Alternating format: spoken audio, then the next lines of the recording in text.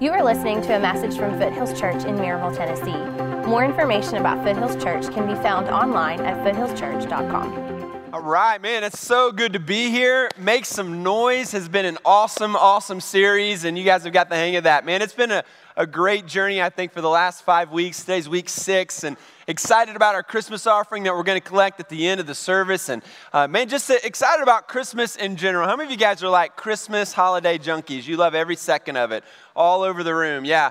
We went shopping yesterday at the mall in Knoxville, and it was packed, and it was awesome. And we bought our kids all their Christmas presents, so we checked off the list, and it feels so good for me to check things off the list, right? And so, man, I'm excited to be here. And if you've got your Bibles, let's go to Luke chapter 10. We'll be there in just a moment.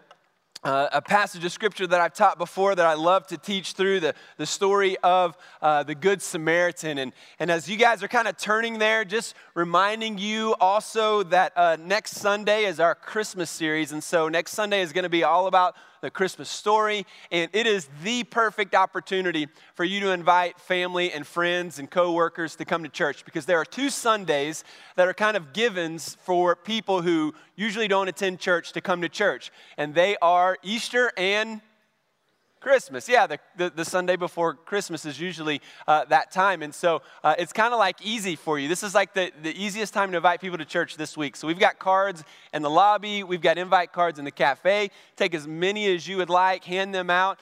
Send them on Facebook and message people. And just let's get a bunch of people here, because we're going to teach the gospel, and at the end, we're going to have a baptism service. And so if you want to be baptized, you can sign up for that and get plugged in for next Sunday. But you never know what God's going to do when we have a baptism service and how many people are going to receive Christ. And so I expect God to do some incredible, awesome things. And as Pastor Brant mentioned, Friday and Saturday this week is our day of prayer. If you've never done this before, it is so powerful. The weather's not going to be too bad, but we're going to have tents, we're going to have heaters and everything there to keep us, out of the elements. But it's just going to be a powerful hour for you, and it'll go by quickly. Some of you are like, an hour of praying? Man, that's like, I don't know what to say. What am I going to do?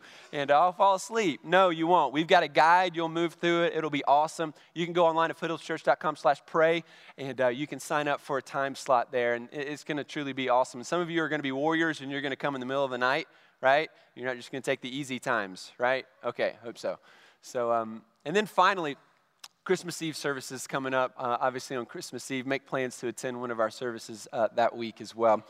I'm excited about today, obviously, because our offering is taking place. I'm excited every time we close out a series, and I'm just excited about this particular topic, because we've been talking about our mission. We've been talking about ways in which that we make a difference, ways in which we make noise in our community, and we've really given you some really practical ways to get involved and practical things that we can do to make a difference in our community. And so today is no different. How many of you guys remember the first cell phone you ever bought?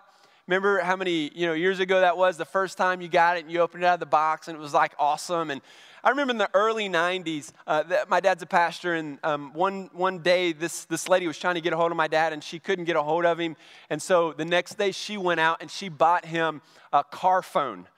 Not like a cell phone, because they didn't exist back then. She, like a real deal, big honkin' Zach Morris Saved by the Bell car phone, and it came in like this big leather case, and we had to put this huge antenna on the car and everything. But I just remember, like, when we got the car phone, like, nobody had those, and I was like, oh my, this is incredible. We have a car phone. And Dad was like, never use it. I was like, come on, Dad. And so I would drive, the car, and I would pull up, at a traffic light, and like there'd be a good-looking girl next to me, and I like pull up the phone and pretend like I'm on a conversation. Like, yeah, what's up? That's not working. No, it never worked. But I felt good about it. But yeah, this technology has changed so drastically since then, right? We have so many latest and greatest like technology and information now. There's so much our phones can do, and so in so many ways, technology has helped our culture. It has transformed our culture, all this information and all this technology. So great things. I don't want to bore you with all the great things that it's done for us, but it's also done some not so good things, right? There's some disadvantages to all of this, technology and all of this information. I'm not going to bore you with all of them except for one. One thing that I feel like this technology has done is it's created millions of experts, right? Millions and millions of people have become experts because of all of this technology. Here's what I mean. So like a guy who has never played a single college game of football, who has never been to a practice, who hasn't worked out since high school, feels like an expert and can tell Butch Jones like what he should have done against Oklahoma and how they could have won against Florida and what plays they should have called and how they should have done, what the offensive line should be doing and why they're not doing it and why Josh Dobbs should have been doing this instead of that. And you know, hasn't played football since high school, and yet he feels like he could run the program better than Butch, right? It's created millions of experts. And because of all of this information and because there are so many experts, we have so many opinions today. I mean, everybody feels entitled to share their opinion, don't they? Even young people, they feel entitled to create a following and share their opinion. You know? It's like when I first got married, you know, I'm an opinionated guy. When I first got married, my wife, you know, really taught me something. You know, she said, Trent, just because you have an opinion, it doesn't mean you have to share it, right? And for some reason, I think it's in large part because of this technology and because of this information, everybody feels like they've got to share their opinion and they're an expert about this and that. Now, if you're a leader of your organization or you're a manager of some type, you're over people, and you get the frustration of the Monday morning quarterback syndrome of everybody sharing their opinion and becoming an expert, and you got confidential information and you make decisions based upon all of that information, and the experts and their opinions, they don't have all that information, right? And so you make these decisions and then they criticize and become the critic, and it's very frustrating. It makes pastoring an interesting journey. There's a lot of opinions. A lot of people that feel like they're experts. And so what I feel like we become when we enter this world of criticism is that we in fact become a critic. And when we become a critic, we stop being a leader. We stop being a student. Anytime you're a critic, you're not a student. And if we're not a student, then we're not learning, we're not growing. And so I want us to begin to think through the lens of this expert type, here's what you should do, and here's how to. And what I feel like is important in the church is less opinions and more role models. More role models that are showing what the Scripture teaches and showing how to live the Scriptures. And so as I was reading this week, I came across 1 Corinthians chapter 4. And it really impacted me. 1 Corinthians chapter 4, verses 14 and following say this. This is Paul writing to the church in Corinth, a very young church. They didn't, new believers. And he says, I do not write these things to make you ashamed. In other words, he's saying, look, I'm not writing this stuff so that you would feel bad about yourself and feel ashamed of this. There's a bigger point here. He says, but I'm writing to you to admonish you as my beloved children. In other words, admonish, I want to challenge you, I want to encourage you, I'm treating you like my children as you're young in your faith, and I want you to get this. I want to challenge you. There were some people in the church that were running amok, and they were in sin, and he was telling them how to deal with it, and he's like, look, I'm doing this to encourage you and challenge you. Verse 15, for though you have countless guides in Christ. The word countless there literally means 10,000. So the idea is, you've got millions of people, you got thousands of people here that want to be your guide. I want to tell you how to live. I want to tell you what to do, right? But he says this, but you don't have many fathers. For I became your father in Christ Jesus through the gospel. I urge you then, be imitators of me. In other words, he became their spiritual father. Why? Because he taught them the Scripture. He taught them what God's Word says. He showed them what the Spirit of God wanted them to do and how to live and how to be about the mission of God and how to make disciples. And so he's like, look, I'm your spiritual father here. I'm teaching, I'm showing. I want you to imitate me. You've got thousands of people and experts that are out there. They're going to tell you this and tell you that. But at the end of the day, he was like, I want you to imitate me. And so I feel like in the church, we need more role models, more spiritual fathers teaching young men what it looks like to be a man of God.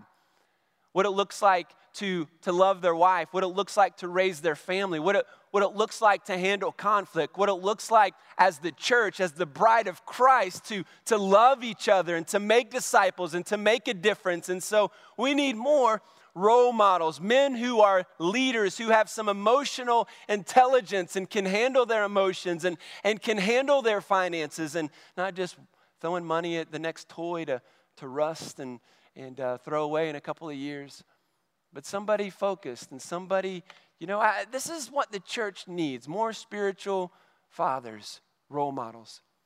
And so when we come to this text this morning, we're gonna see that Jesus gives us two bad role models, and then he shows us a good role model. And it was the Samaritan. And you're familiar with the story. But we've got to realize, when we look at all of this, all of the opinions, all the experts, all the things people are saying, at the end of the day, there's 6.8 billion people in the world. About 3 billion people don't know Jesus. We serve a king. He has a mission. And we're called to serve that mission. So we don't have time for the critic. We don't have time to fight. There is so much work in front of us to do. And I hope you're excited about what God is doing here. I hope you're excited to hear all the partnerships and all the ways in which we're loving and serving this community and this world and all the exciting things that are taking place. Because I'm excited to see people get excited about the gospel and excited about the mission of God and excited to rally around this mission, to rally around what Jesus is calling us to do and how he's calling us to do it. And so I get weary, when I watch the news and there's so much criticism and so many so-called experts. And I get energized by people who want to stand up for the gospel. And I get excited about people that want to change the world, that want to make a difference. And I want us to realize that Jesus Christ is the hope of the world. There is no other hope apart from him. 26,000 children will die this year from preventable diseases. We can't save them all, but you could play your part. As we seek God, as we follow God, Jesus shows us who we should and must imitate. And so let's turn to Luke chapter 10. Let's begin in verse 25. Very familiar story. I love this story. Here we go. And behold, a lawyer stood up to put him to the test. So, AKA Mr. Smarty Pants, right? He's gonna trick Jesus, right? Anybody that ever thinks they're gonna try to trick Jesus, bad mistake, all right? So here's what happens. Teacher, what shall I do to inherit eternal life? Great question, by the way. How could we possibly inherit eternal life? And he said to him, what's written in the law? How do you read it? Verse 27, and he answered, you shall love the Lord your God with all your heart, with all your soul, with all your strength, and with all your mind, and your neighbor as yourself. And he said to him, Jesus said to him, you have answered correctly. Do this, and you will live. Now the lawyer couldn't leave it alone. So he, desiring to justify himself, desiring to make himself look good and to give himself a platform here. He's the expert, right? I'm the expert of the law, and I'm going to make myself look good here. And he said, and who is my neighbor, Jesus? And Jesus replies with this story. A man was going down from Jerusalem to Jericho, and he fell among robbers who stripped him and beat him and departed, leaving him half dead. So on a trip, he is robbed, he's beaten, he's beat up, and he's left for dead on the side of the road. Now, by chance, a priest was going down that road. And when he saw him, he passed by on the other side. Sees the man beat up, sees the man half dead, and instead of helping, goes on the other side of the road and passes him by. So likewise, a Levite, when he came to the place and saw him, passed by on the other side. But a Samaritan, as he journeyed, came to where he was, and when he saw him, he had compassion. He went to him, and he bound up his wounds, pouring on oil and wine. And then he set him on his own animal, and he brought him to an inn and took care of him. And the next day he took out 2 denarii and gave them to the innkeeper, saying, take care of him, and whatever more you spend, I will repay you when I come back. Which of these 3 do you think proved to be a neighbor to the man who fell among the robbers? And he said, the one who showed him mercy. And Jesus said to him, go and do likewise. What a great story. What a great story. Jesus shows us the model for how you and I should live our life. And so I want to share 3 important realities as it relates to the mission of God. How we as a church, as partners, are we truly going to be able to accomplish this mission together? And based on this story, there are several principles I want to point out 3. And the first one is this. You and I have to recognize suffering and oppression around us, because it is all around us. We've got to recognize suffering around us. There's poverty all around us. There's drug abuse all around us. Marriages are ending all around us. And the answers to every one of these issues is Jesus. It's not a government solution. It's not an educational problem. The problem is Jesus. Because he didn't come to make bad people good. Jesus came to make dead people come alive. Big difference there. And since we are dead in our trespasses, we're dead in our sin, we will live a dead life until we receive Christ into our life. And so when that moment happens and the Spirit of God comes into our life, now I have the power to take my dead marriage and make it come alive. Jesus gives me the power to take my dead financial situation and make it come alive.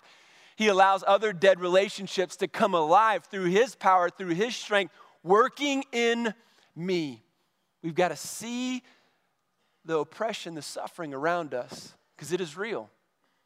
Jesus was often criticized because he would spend time with sinners and tax collectors. And in Matthew chapter 9, the Pharisees actually were asking the disciples, hey, why does your rabbi hang out with all of those sinners, with all of those tax collectors? And Jesus overhears them, and so he says in Matthew 9:12, he said, those who are well have no need of a physician, but those who are sick. Go and learn what this means. I desire mercy and not sacrifice, for I came not to call the righteous, but sinners. Jesus' point in his answer to, hey, why are you hanging out with all these sinners, with all these oppressed people, with all this sin going on? Why are you hanging out with them? And Jesus says, it's not the well that need a doctor, it's the sick. Jesus said, I came to seek and to save that which is lost. And so his whole attitude was identifying oppression. His whole mentality was understanding the suffering, the spiritual suffering around him. And as he did, he engaged, he equipped, he taught, he loved. One of these tax collectors, one of these sinners was a guy named Zacchaeus. You remember Zacchaeus? He was the wee little man, and he was a tax collector. He was a manipulator. He manipulated people to make a lot of money, so he profited off of his lies and his manipulation, and hence that's why people couldn't stand him. They hated him. And Jesus comes to Jericho, and as he comes in, the crowds begin to flock to him, and as he enters the city, this shorter man couldn't see, and so what did he do? I thought you were going to sing it. He climbed up into a sycamore tree, right? Now, the sycamore tree in Israel is different than our sycamore trees here in the States. Like in the States, it's a maple species, and in Israel, it's different. It has like this fig-like fruit, and they're everywhere. And so he climbs up this sycamore. Now, the Hebrew word for sycamore is shikma. And what's interesting about this word is that it actually means rehabilitation. Because the sycamore tree in Israel has this unique ability when branches are cut or broken off in some way. The tree has this ability to rehabilitate itself and grow the limb back. And so it's called the tree of rehabilitation. And isn't it interesting that Zacchaeus climbed up the tree of rehabilitation? I think the reality is that he needed rehab. Zacchaeus was a manipulator. He was a sinner. And he needed rehab. He didn't need drug rehab. He needed greed rehab. Because he served the almighty dollar. He thought the answer to his problems was more money.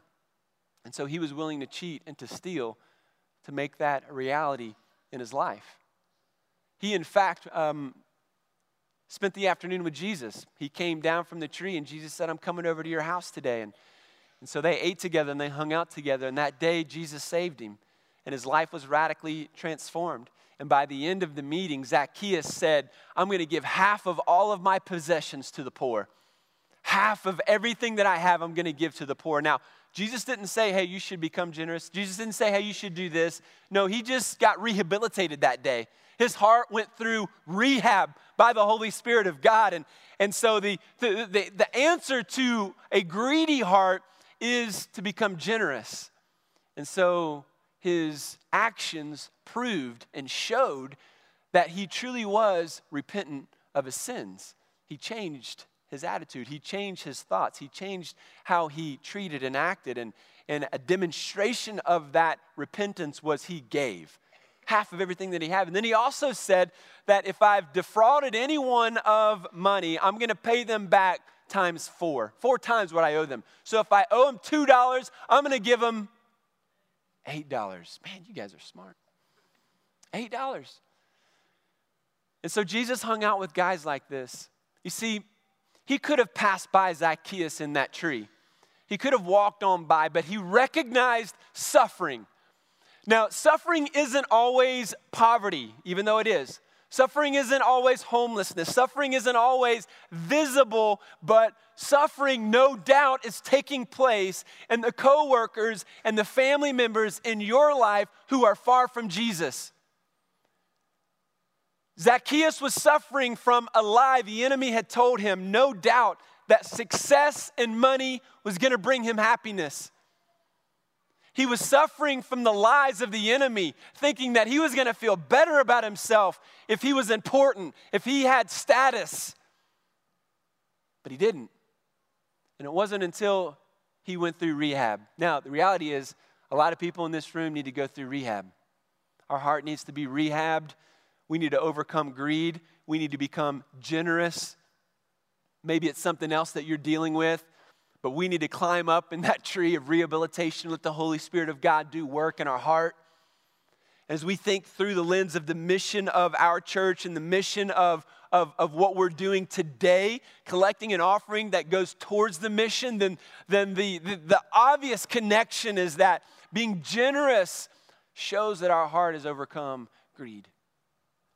And we have a choice to pass by those who are suffering, those who are oppressed. Just like those two men, the priest, the Levi, they just walked on by, and we miss God's mission. We miss the opportunity to serve God. We miss the opportunity to see lives transformed around us. We miss the opportunity to be a part of a church that sees transformation taking place. And so whether it's you one-on-one that sees this transformation, or you're giving and you're a part of this church and you're sitting there and then we're showing and telling you the stories of people who are being transformed, like we miss that if we don't engage in the mission of God. And so this Samaritan, he moved from being sympathetic to actually caring because he did something. You see, it's one thing to be sympathetic towards somebody and to feel sorry for someone. But in this case, he actually did something. He got off his donkey and he did something. You see, in the story, he put the man on his animal and he took him to town to take care of him. So essentially, I guess what I'm saying is you got to get off your donkey and do something. And I wish I could use the King James translation. It would be so much better. I'm too conservative for that. One day I went to a fast food place not long ago, and I saw two homeless people sitting outside under a tree, and I walked in and I felt sympathetic. You know, I had sympathy. I was, I feel bad. You know, I just, my heart was going out to them, you know. And I stood in line there and I thought about it, and I just felt God say, you know, don't give him money, just buy him some food. So I bought 3 meals and I went outside and I gave him the food, and I just say, hey guys, hope you're having a good day. I hope this meal helps you out. Just remember, God loves you. He's got a plan for your life, and I hope your journey takes you to a church one day where you can be surrounded by God's people. And we chatted a little bit, and then that was basically it, and I went on my way. And I was like, okay, went in sympathetic, came out with compassion. Why? I could see the compassion because I was doing something, and that's what the actual word means. It means that you're willing to walk alongside someone. It means that you're willing to come alongside of somebody in their suffering and do something and help them, encourage them in some way. And that's what it means for us to make noise. It means that we're not just sympathetic, because we're sympathetic all the time, but that doesn't lead us to action. what we're looking for is compassion. What we're looking for is to make a difference. And so we've got to be generous with our time. We've got to be generous with our money. We've got to be generous with our talents. The Samaritan could have walked on by like the other two. He was on a journey. He had a mission of doing whatever he was doing. He had to take the kids to practice. He had to go to work. He had to do this. He had to do that. And yet he recognized the suffering, and he was willing to be generous with his schedule. He was willing to be generous financially because he took care of the man. He put up this money for the innkeeper to take care of him. And he said, when I come back, whatever expenses you had, I'm gonna take care of that too. So financially, I mean, he was the money behind the mission there that allowed the innkeeper to take part in the work. And so it is important that we're generous financially. It is important that we're generous with our time. We see here that the Samaritan, he poured oil and he poured wine on the wounds. Now, we might look at that, and some of you are in the health industry, and you're like, I guess that's okay, but he could have used some antibiotics, probably need to be stitched up, some bandages, change those bandages, and you've got the whole thing. But here's what I love. At this time, oil and water was the remedy. That's like all they had technologically to fix things like this. And so what the Samaritan did was do what he was equipped to do. He did what he knew to do. And I love that because I hear so often people say, well, I don't know enough about the Bible, or I don't have this, or I don't know what I would do. I don't know how I would say it. And it's like, look, you got to trust God in this and realize you do what you know to do in that moment. You do what God has already equipped you to do, and you leave the rest up to him, because it doesn't depend upon how well or bad you do. That's the benefit of being like in my seat, in my position. Like if I worried about how good I did on Sunday, I would never get up here. Never. But I've got to leave it up to him. I've got to do my part in preparation and study and my walk, and then I have to leave it up to him, because I'm never going to measure up to him. And the same is true for you. You do and go what you know to do and how God has equipped you to do it. And so we've got to start being helpful and not just sorry for people. This means here at FC that in series like this, you learn about all the partnerships. You learn about the ways in which you can serve.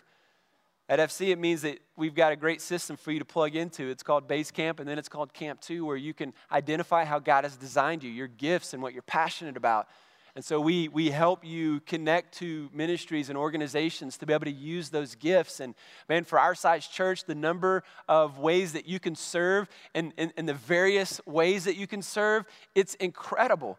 And I'm blown away at the amount of ministry that can take place and how you can serve. And that's important because in John 20, chapter 20, verse 21, Jesus says, as the Father has sent me, so I am sending you. We celebrate Christmas in a couple of weeks, and what we're essentially celebrating is the fact that God sent Jesus on a mission trip for you and for me. And so the model is set before us. We're not saved to sit and soak. We're saved to be sent, to make a difference, to get off our donkeys and do stuff for the Lord, to do something that's going to impact and make a difference. And Jesus models to us what that looks like. And in this story, he transforms the definition of a neighbor. Because in our minds, a neighbor is the guy that lives next door to us that annoys us. He mows the grass at the weirdest hours and stays up late and makes noise when your kids are trying to go to sleep, right? That's our neighbor. But he says, no. In this story, he shows us that a neighbor is someone who is willing to make some noise in somebody's life. Somebody who is willing to make a difference, somebody who's willing to go and do what God has called them to do. And so that might be in your neighborhood, that might be in your city, and that might be on the other side of the planet for the gospel and the glory of God. Our neighbor is anyone around us who has a need. And we identify that suffering, and then God calls us to serve them. Not every need is a ministry. Not every need is something that you're going to be able to solve. But at the same time, we have to identify what God is calling us to, and we have to be a part of something that he is doing in our lives. He makes it clear that loving our neighbor means engaging with people who need our help. This man was robbed. He was beat up, left for dead. And every day you go to work, you work with people who've been robbed. Satan is robbing them of true joy. Satan is robbing them of true success. He's robbing them of a good marriage. They're believing a lie. You have the truth. It's time for us to make a difference. It's time for you to be a person and for us to be a people of blessing. That we would share the words of encouragement and love from God's word. That we would constantly be not the critic at work and join all the other experts, but become the student. Here's what I'm learning. Here's what God is doing in my life. Here's how I would encourage you through God's word. And that's a totally different outlook on life. There are too many critics in your organization. I guarantee it. I guarantee it. And for us as believers, we're supposed to be a people of blessing, not a people of curse, but we bring curse and we bring words that curse and condemn those. And it's like, that's not what God's called us to do. We've got to recognize suffering around us. Secondly, we've got to connect with like-minded partners. We've got to connect with other people who are like-minded so that we can accomplish the mission of God. Here in this story, the Samaritan, he partners with the innkeeper. Now, the innkeeper had a choice. He could have said, you know what, too busy, man. No space in the inn. No room in the inn, right? Can't come in. I can't deal with this. But he doesn't. He opens up a room, and he ministers to the guy while the Samaritan leaves. He gives him the money. He takes care of him. He says, whatever you do this week as you care for him, I'm going to come back and pay you. You take care of him. And that's what it takes to be effective in ministry. That's what it takes for us to accomplish what God wants us to do. That day that I fed that homeless couple, that was great, but that only helped them for the next 2 or 3 hours. They got hungry again. So for me, I've got to think bigger and larger, and how can I partner with organizations, and how can I lead a church that partners with people who are making a difference, so that I'm not just feeding somebody for a day, but I'm teaching them how to get out of poverty, how to overcome addiction, how to incorporate themselves back into society. And it's a bigger conversation. Some of you are great at that. You see, you can serve and make a difference in a lot of ways. You can give money. You can do ministry. You can actually serve. You can be somebody, if you're a leader that organizes things like this. Maybe you're a behind-the-scenes person, but that's just as compassionate as the one who feeds the homeless. That you're organizing and that you're creating a system so that more people can get involved to go and serve and love. Maybe that's how God has gifted you and designed you to make that more effective. And so we've got to see the ways in which God is calling us to partner together, because we can do so much more together than we ever could on our own. And that's why we give today. That's why I encourage you to give something today. Because the money behind the mission here allows us to expand our reach. And we have plans to give here and plans to give there, but if we don't have the money and the resources, then we're just not able to do it. No matter how lofty our goals or how lofty, our hopes and dreams are, if the resources aren't there, we just can't do it. So the hero of the story here, the Samaritan, couldn't do it by himself. He had to partner. And so today we want to partner together. Some of you haven't partnered with us. I want to encourage you to do that. Be like-minded. Rally around the mission. Go to base camp and begin to serve. Begin to be a part of this church and allow God to use you in an incredible way. The last point that I think that we gained from this is that Jesus kind of sums up the whole story. Remember, a parable is a story that Jesus tells that has a point. And his point is this: go and do likewise. Go and do likewise. In other words, here's the model, right? Here's the model. I'm teaching you and I'm showing you. And so the role model as a spiritual father, here's what it looks like. Let me teach you. Let me show you. Now you go and do likewise. You go and make some noise. You go and make a difference. You go and serve. You go and give. Don't miss out on the opportunity that God has given to you. Don't miss out on the blessing that God wants to give to you, because as we serve Him, as we engage Him in His mission, He blesses us and we find true freedom. We find true life. God is redeeming everything that's damaged by sin in the world. And make no mistake about it, sin has damaged and ruined everything.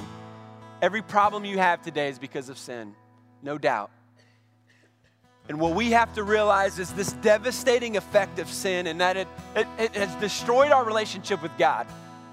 But it also destroys our relationship with our spouse and with our kids. It destroys everything in our life if we do not allow the Holy Spirit to transform us.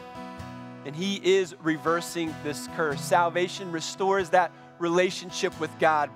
And it brings our focus onto the kingdom of God, because we spend so much time building our little kingdom, we forget about God's kingdom.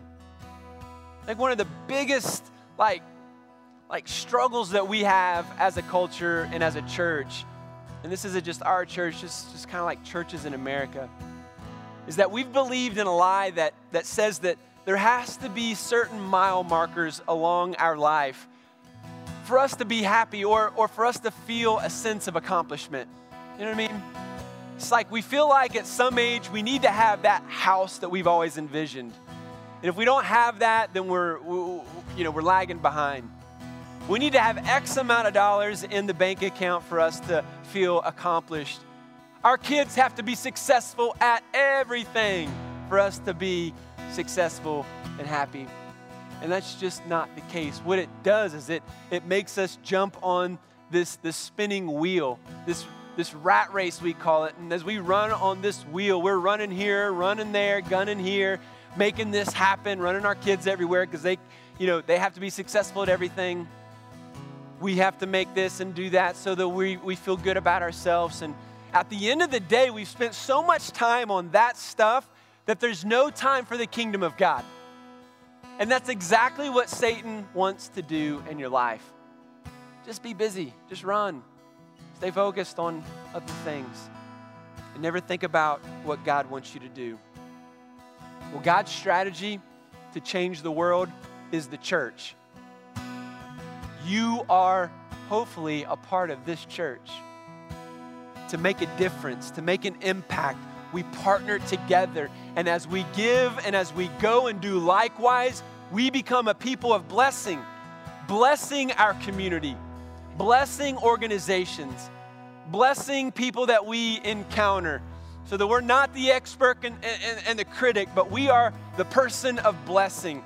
Nobody is going to run away or reject somebody that wants to bring blessing. But they'll reject you and they'll avoid you if you're a person of curse, if you're a person that brings negativity, criticism. They'll avoid that for sure. I think what Jesus tells us to do here, the very beginning of this passage, the question is, how do you inherit eternal life? And Jesus affirms the statement, to love the Lord your God with all your heart, mind, soul, strength, to love your neighbor as yourself. This is the first and the second greatest commandment. Love God, love your neighbor. We can't get away from that in the scripture. Are we going and doing likewise? Are we a part of something bigger than ourselves? Well, if you're a part of Foothills Church, I can affirm that you in fact are. And today, the challenge is obvious. The challenge is to be generous. The challenge is to give. The challenge is to go and do likewise. And so we make some noise and we realize that what we're about to give allows that noise to reverberate around the city. And so I'm asking you to give. I've asked the band to come and sing a song that really rallies around the idea that I want to close with and pray for, and that is what we give and what we do as a church is multiplied. You know, what we're about to give is multiplied, and that there are more disciples multiplied here, because when more disciples are made, that means more ministry takes place. That means the gospel is advancing. And so I'm going to pray. Our ushers can go ahead and get in their positions, and then so what we're about to give to right now goes directly to our Christmas offering, all the things that we've talked about over the last 6 weeks. As they prepare and as you prepare, let's pray. Heavenly Father, we bow before you and we ask that you multiply what we are about to give. I pray, God, that this, in fact, is going to be the largest Christmas offering we've ever had. I pray, God, that we would be able to bless more people as a result of this. I pray, Lord, that more disciples would be multiplied. I pray, God, that more ministry opportunities would be multiplied, because there's just never enough ministry. There's never enough salvations, baptisms. Like, this is what we're here to do. This is what you've called us to do, what you want us to be about. And so help us to follow the model of the Good Samaritan, to go and do likewise, to see suffering, to make partners, to join together and make some noise. And we pray this in Jesus' name. Amen. Thank you for listening. More information about Foothills Church can be found online at foothillschurch.com.